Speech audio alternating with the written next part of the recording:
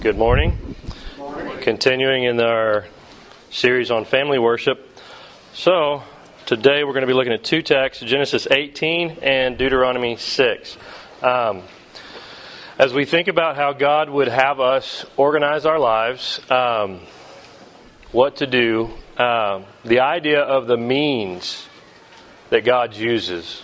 And it's interesting, Ligonier this week had a series that's been going over means, specifically the different things involving the faith that God uses as means. So the idea of means is what God has said, or where God has said He chooses to work.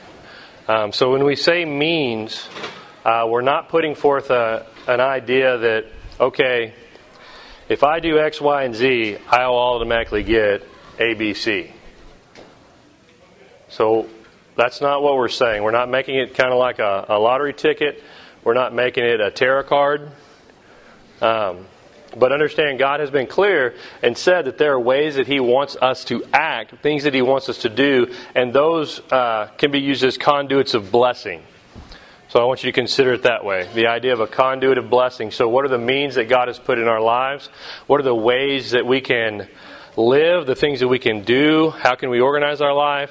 What can we choose on a daily basis to prepare our hearts to receive a blessing from the Lord? Does that make sense? So what are the means?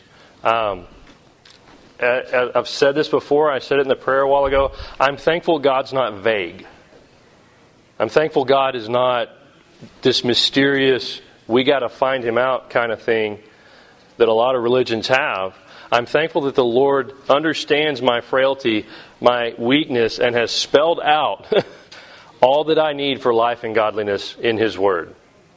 And that's one thing as a church that we stand on and we ask every member to support is the sufficiency of Scripture for all of life and godliness.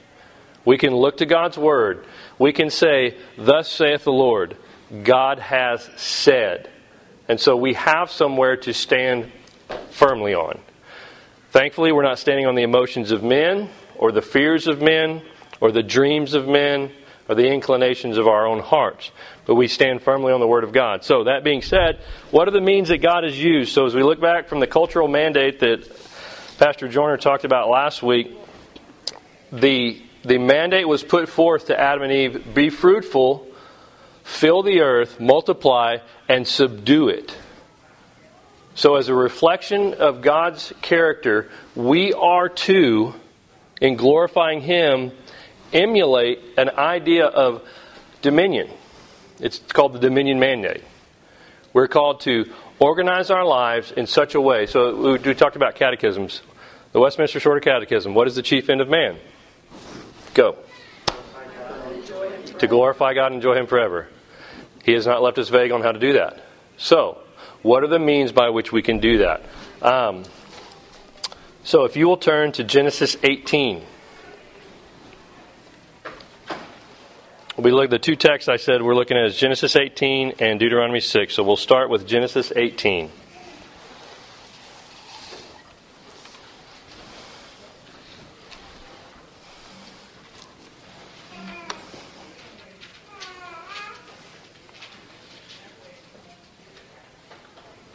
We'll read verse 16 through 21. Then the men set out from there, and they looked down toward Sodom, and Abraham went with them to set them on their way. The Lord said, "Shall I hide from Abraham what I am about to do, seeing that Abraham shall surely become a great and mighty nation, and all the nations of the earth shall be blessed in him?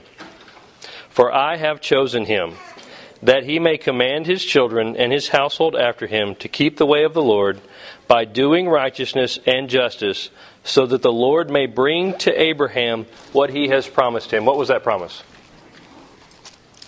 Go ahead. Don't be shy. What was the promise? Kids, jump in. Young adults, jump in. What was the promise to Abraham? Yes. He would make him a great and mighty nation. God would, through Abraham, produce His people. Abraham would be our father.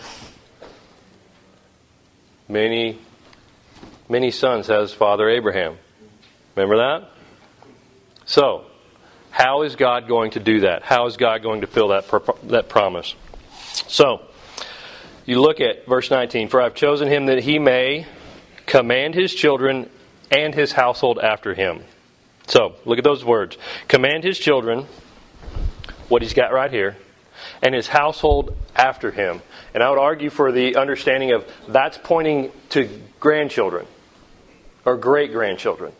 So when it says his household after him, I don't think that just means just his local household. I believe that's summed up in commanding his children and his household after him. It does include his household. It's not less, but I think it's more than just his peripheral. I believe it extends on. If you look at Abraham and the way they viewed people back then, Abraham, before he died, was in charge of many cattle, many sheep, many servants. He had 300 mighty men he sent out? Was it 300? Yeah, 300 mighty men. So if you consider what Abraham was in charge of, he set his household, his means by which he was to glorify God was to command his children and his household after him. Now, what were they to do? To keep the way of the Lord by doing righteousness and justice, so that the Lord may bring to Abraham what he has promised him. So, consider the context of where this passage is sitting. It is in the midst of the judgment on Sodom and Gomorrah. Now, Sodom and Gomorrah is set up as an archetype or as an example for us to look at and refer to. Now, just off the top of your head, do you think our nation is better or worse than Sodom right now? It's debatable. Okay, debatable, yeah. Now, admittedly, when we're looking at Sodom and Gomorrah, we're looking at cities in a valley. So the fire and sulfur rain down, you're isolated. And as we talk about cultures, I want you to have the idea and the context. So we talk about our nation a lot. It's not typical in mankind experience to think on such a vast scale as a large group. So typically we think locally, more on tribes. So as we look to what your culture is and what God's called you to influence, I would actually point you a little bit narrower on your influence and grow out from there. So you look at our nation. Now, you might shrink it down, because if you compare the size of Texas to many other countries, Texas is about the same size as a lot of countries. So when we think of America, it's hard to grasp. It's the interesting thing about the melting pot that is America is we have so many cultures and so much going on. But when we look at Sodom, that was a smaller, isolated area that was to serve as an example of judgment. And in the midst of that judgment, God brings forth this charge to Abraham that he is to command his children and his household after him to keep the way of the Lord by doing righteousness and justice, so that he may bring to him what he has promised, that promise of the fulfillment ultimately in Christ. So, think about your command. As we look at family worship, the starting point, the springboard, is family worship. The teaching, men, ordering your household, leading your wives and your children and those that the Lord has put in your life. That's the starting point. That's not the stopping point. The culture of your household. So if you consider for a second, you could faithfully teach every night for 20 minutes on the Bible and still raise a household of heathens. You could live your own lie. You could we've seen it in example after example. I can go to church every single Sunday for the rest of my life and still be a negative impact on my culture. Because it's not just about a small slice of my time. It's not just about 20 minutes. Now, I'm not trying to diminish family worship. That's where we want to start. But don't look at that as the end result. Look at it as the changing of a culture. The mandate for Abraham was not just family worship. The mandate for Abraham was to organize his children and his household after him. And that was the starting point for where he would shape his culture. So, keep the way of the Lord by doing righteousness and justice. Question. As we organize our lives, can we pray the Lord's Prayer? And you say, sure, I can pray the Lord's Prayer. Most of us have it memorized. Your kingdom come. Your will be done. On earth as it is in heaven.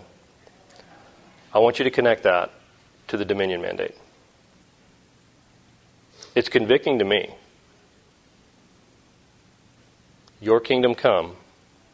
Your will be done on earth as it is in heaven.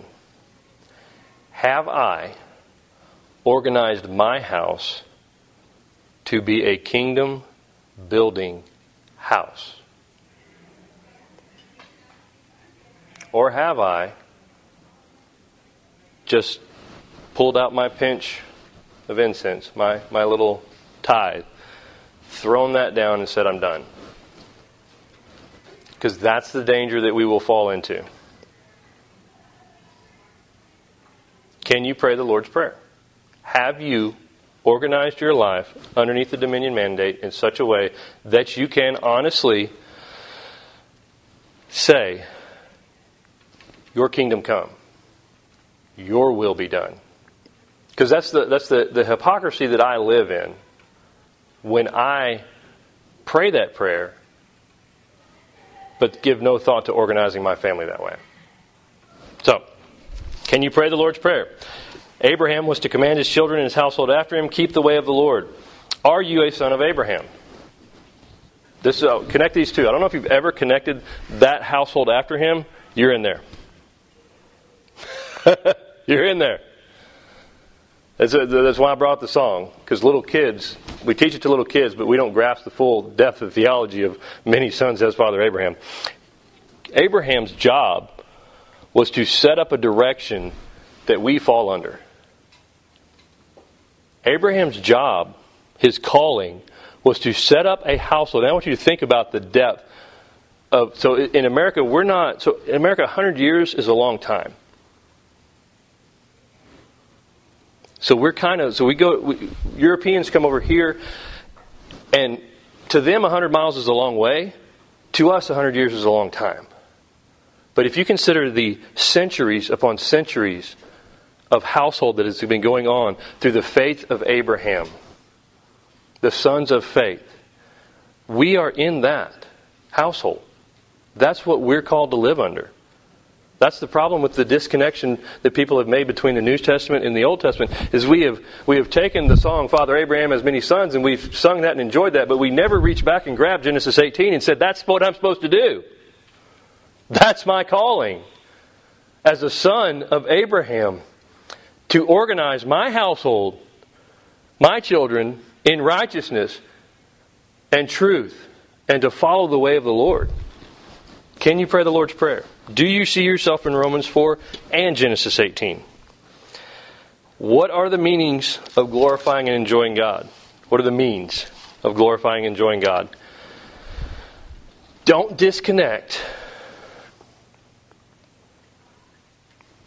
the idea of those means from where God has placed you right here, right now. It took me years,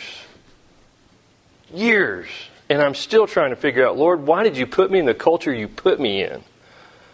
I always felt like I stuck out like a sore thumb. And it was one of those weird deals where I always pushed against and wanted to go to Montana. There was something intriguing about going there. And after 43 years, I'm back in Hill County, Texas, looking at the same dirt that was here when I left. Still trying to figure out, Lord, what was I doing when all that time I was looking out there for something else? God had put me in a place, had given me a family, and my calling was to take that family and to teach them and lead them in the way of God, in righteousness and truth. So consider where you're at today. Look around you. We have the idea, and it's the excitement of going to foreign places. We have the idea of going somewhere else. But I would tell you, God has put you right here today. You're not promised tomorrow. Look to the people beside you. Those are the places. And what are the means that God uses? Family worship. So, flip over to Deuteronomy 6. We see the command in Genesis 18. Flip to the right and let's go to Deuteronomy 6.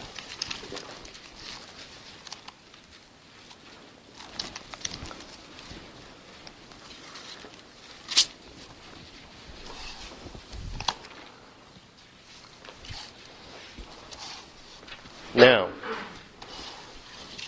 the question was asked last week, what is culture?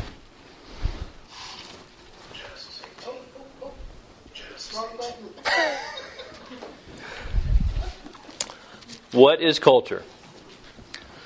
So as you think about culture, and this is what I was alluding to earlier, I have a bad habit of jumping ahead of myself. I want you to consider your local culture and what you're involved in. As you consider what culture is a societal set of norms and values that are generally agreed upon. So if you can take culture in layers as an onion. The interesting thing is I have a much different culture than many of the people I go to church with just because I'm in Southeast Hill County. The culture down there is different than it is in Johnson County. The culture is like an onion. There's societal norms. Don't eat with your elbows on the table. That's the way I was raised, and I'm still doing that to my kids. You take your hat off when you sit down at the table. You're indoors. Take your hat off. That's part of my culture. It's the societal norms and values that we have. Unfortunately, in the South, we're ingrained in a culture that is very much influenced by the Bible, but very much devoid of God in many places.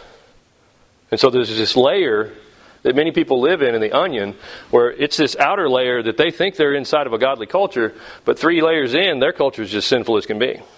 So if you consider the layers of culture, I want you to ask yourself about the influence of the culture. And this is what I've fought against for many years, was where do I fit in my culture? What am I called to influence?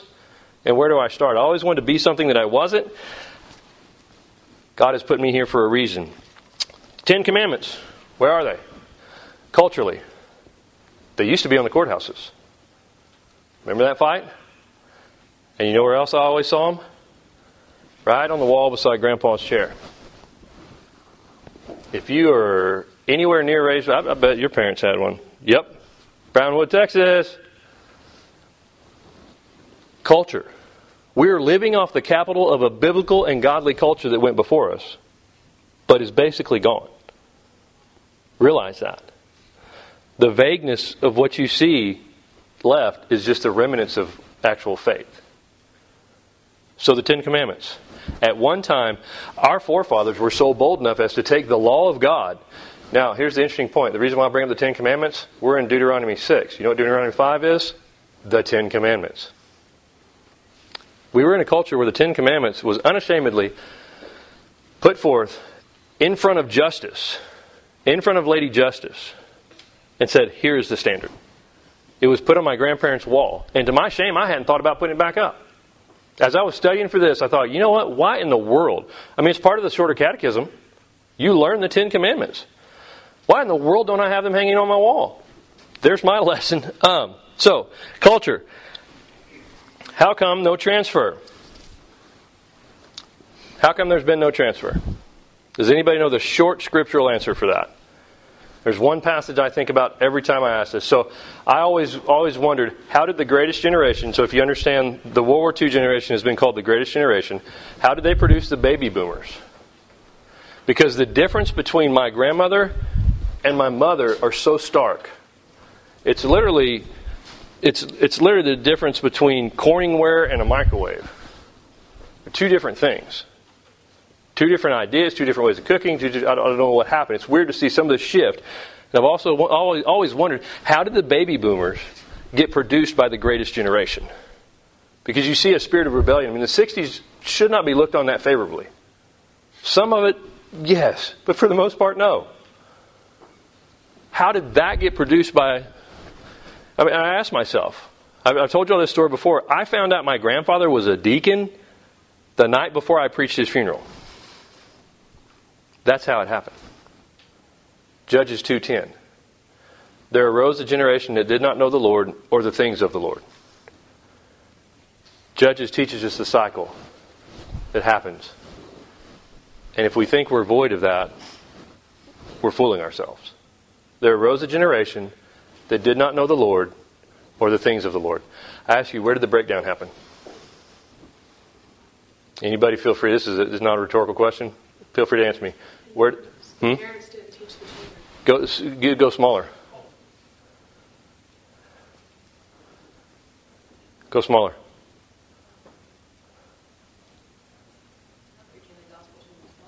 Nope. Men. Let's look each other in the eye right now. Men. We didn't do it. My grandpa didn't do it. Am I going to do it? Men. We didn't do it. Christian, you're in a good situation. I can tell you right now, do your job. And I know what to tell you to do. I wish I had a man doing that for me. The grace of the Lord has been immensely more than I've ever deserved. But it would have been good. Despite our past failures and things that have gone wrong, I can say it would have been good had a man pointed me in the ways of the Lord. There will rise a generation that does not know the Lord or the things of the Lord if the men are not acting like men and leading their families. If they are not fulfilling the Abrahamic covenant of setting their household in order by teaching them the ways of the Lord in righteousness and truth. So, cultures. You are put in a specific culture. Here's the downside to that. You are not called to just grab cultures and put them on you. You are called to influence whatever redeemable cultures there are. I make that caveat, I say redeemable cultures, because there are some cultures that are not redeemable. There are some things in culture that are not redeemable. Those must be rejected. Now, there are parts of culture that are redeemable and that is territory that should be taken for Christ.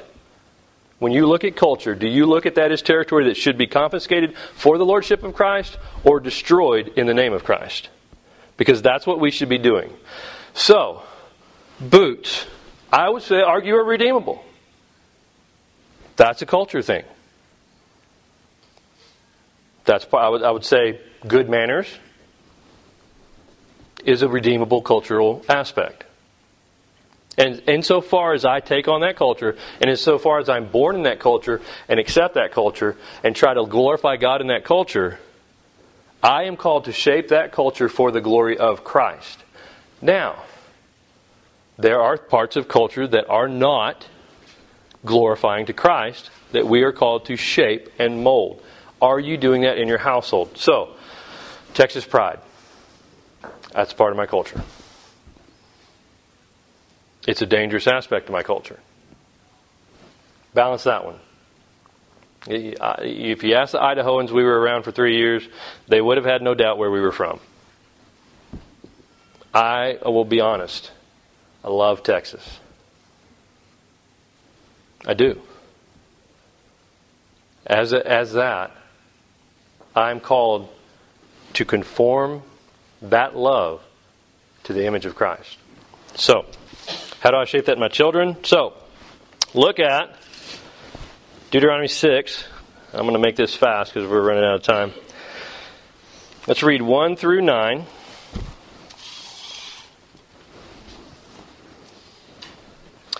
Now this is the commandment, the statutes, and the rules that the Lord your God commanded me to teach you, that you may do them in the land to which you are going over to possess it.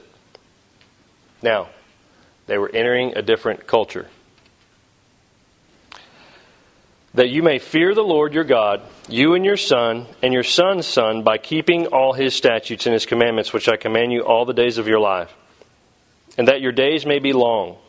Hear therefore, O Israel, and be careful to do them, that it may go well with you, and that you may multiply greatly, as the Lord, the God of your fathers, has promised you, in a land flowing with milk and honey. Hear, O Israel, the Lord our God, the Lord is one. You shall love the Lord your God with all your heart, with all your soul, and with all your might. And these words that I command you today shall be on your heart. You shall teach them diligently to your children, and shall talk of them when you sit in your house, and when you walk by the way, and when you lie down, and when you rise. You shall bind them as a sign on your hand, and they shall be as frontlets between your eyes. You shall write them on the doorpost of your house and on your gates. That's why I would argue that my grandparents did a good thing by putting the Ten Commandments on the wall. That's part of the culture that I'm willing to receive and pass on. So, as you are called to be culture shapers, one of the means by which God will use you to shape your culture, men and women, is by using His Word and soaking yourself in it, saturating yourself in it. First full-time job was at Schlotsky's. Mustard doesn't come out. Mustard does not, it just won't.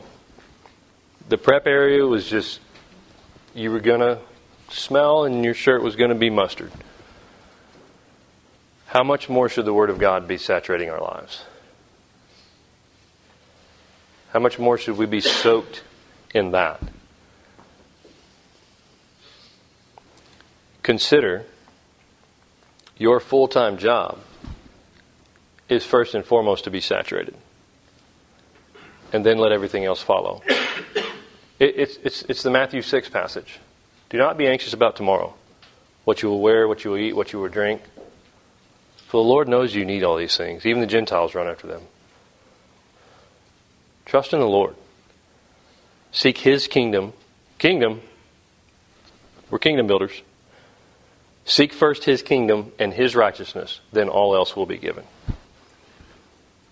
And I'm telling you this from a guy who's right now doesn't have a job, doesn't have a house, and am struggling greatly with it. It is a test of my faith right now. But at the end of the day, I have to preach to myself, seek first the kingdom of God and His righteousness. That should look no different to you than what we just read in Deuteronomy 18. Seek first the kingdom of God and His righteousness, and all else will be given. So, how have you set your house up? This is the question. Are you building a godly culture? Are you taking the culture that God put you in, identifying the redeemable values of it, and conforming those more to Christ? Are you finding the aspects of your culture that you're put in that are not redeemable and cutting those out of your life? What is influencing your family? What is shaping your home? There was a deal I read the other day that said, don't ever trust anybody whose TV is bigger than their bookshelf. That's an interesting point. Because a lot of times we like to play on our weaknesses and say, oh, I'm not much of a reader. Don't give me that. God wrote the Bible, gave it to us in a language, on parchment, and said, take, eat. Feast on this. If you're not much of a reader, then by faith, read more. It will give God more glory. I love to read. When you've got two people side by side, one person doesn't love to read, is not a reader, but yet they strive hard after reading. And then you've got somebody like me who actually enjoys to read, and I would ignore a lot of work to read many times. It gives God more glory when that person understands and walks by faith and steps into just reading. Men, this is your calling. No, we may not be great at leading family worship. No, we may not be good singers. I've made it a point to myself not to be the frozen chosen, the silent sitting in the back. I know I can't sing that good. It is not my gift from God, but I am called, as the Psalm 98 says, to make a joyful noise to the Lord, and I'm going to try. And I'm going to sit there in front of a 4-year-old that I've finally trained to sit still and is now 7 years old, and he's going to hear my voice. I'm not a quiet person. So if that boy doesn't hear me singing in church, it's because I'm failing as a father. And if he doesn't hear me sing at home, it's because I'm failing as a father. So how are you organizing your life? Whatever it is you don't do well, do it to the glory of God as best you can. For me, that's singing. I love reading. It's not as big of a challenge for me. Singing is more of a challenge.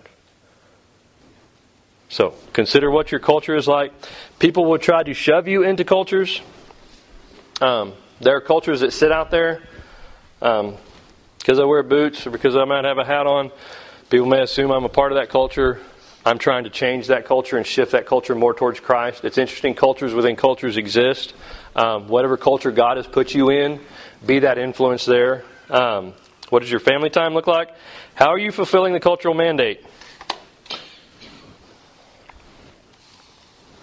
How are you fulfilling the cultural mandate? That's an honest question just to ask tomorrow when you wake up. How am I going to fulfill the cultural mandate today? Let's rephrase it. How am I going to be an influence for Christ on somebody around me? How am I going to change the societal norm? So if a culture is a set of societal norms, how am I going to go against the grain a little bit? Stream's running this way. Let me see if I can bump this way. Just a little bit. Kick that rudder to the side a little bit and shift and cut crossways of culture. And try and change it for Christ. So that's the question you need to answer. How am I fulfilling the cultural mandate? What's the largest culture shaping tool? This is, so identify your enemies. Have you identified your enemy? Take a second and do that. Because that's a big problem we have. Is first, we don't know we're in war. Second, we don't identify our enemies.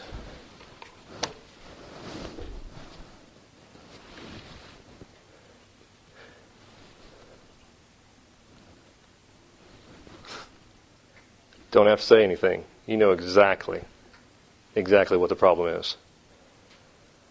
The devil roams around like a roaring lion, seeking whom he may devour. The devil. Be on guard. Your adversary, your enemy, the devil, roams around like a roaring lion, seeking whom he may devour, and he may suck you in for 3 hours. Watching TV or stupid videos or whatever it is. And if you don't think this is shaping everybody around you, you don't understand where the biggest culture shaping tool is. It's the reason why it's not uncommon to see a herd of 20-something-year-olds all in a circle like this. It's because this is shaping culture. This is shaping what they are, what the societal norms are, how they behave. Be aware of who your enemy is. So, the command and the means about how Abraham was to bring about was to be a culture shaper. To set, to command, and I'm using that word intentionally. The text says, command his children and his family after him in the ways of righteousness. So as men, I would say it starts first with us. It does not stay limited to us. This is a mandate for everybody, but responsibility starts here. Our job is to shape the culture of our homes. And in so doing, shape the culture of our neighborhood. And in so doing, shape the culture of our town, bigger city, county, state, and so forth. So, the means to do that, right here. Use the conduit that God has supplied. Any questions? Clarifications needed?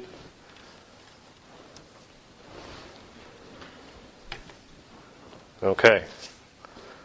Well, let's pray. Ask the Lord's grace.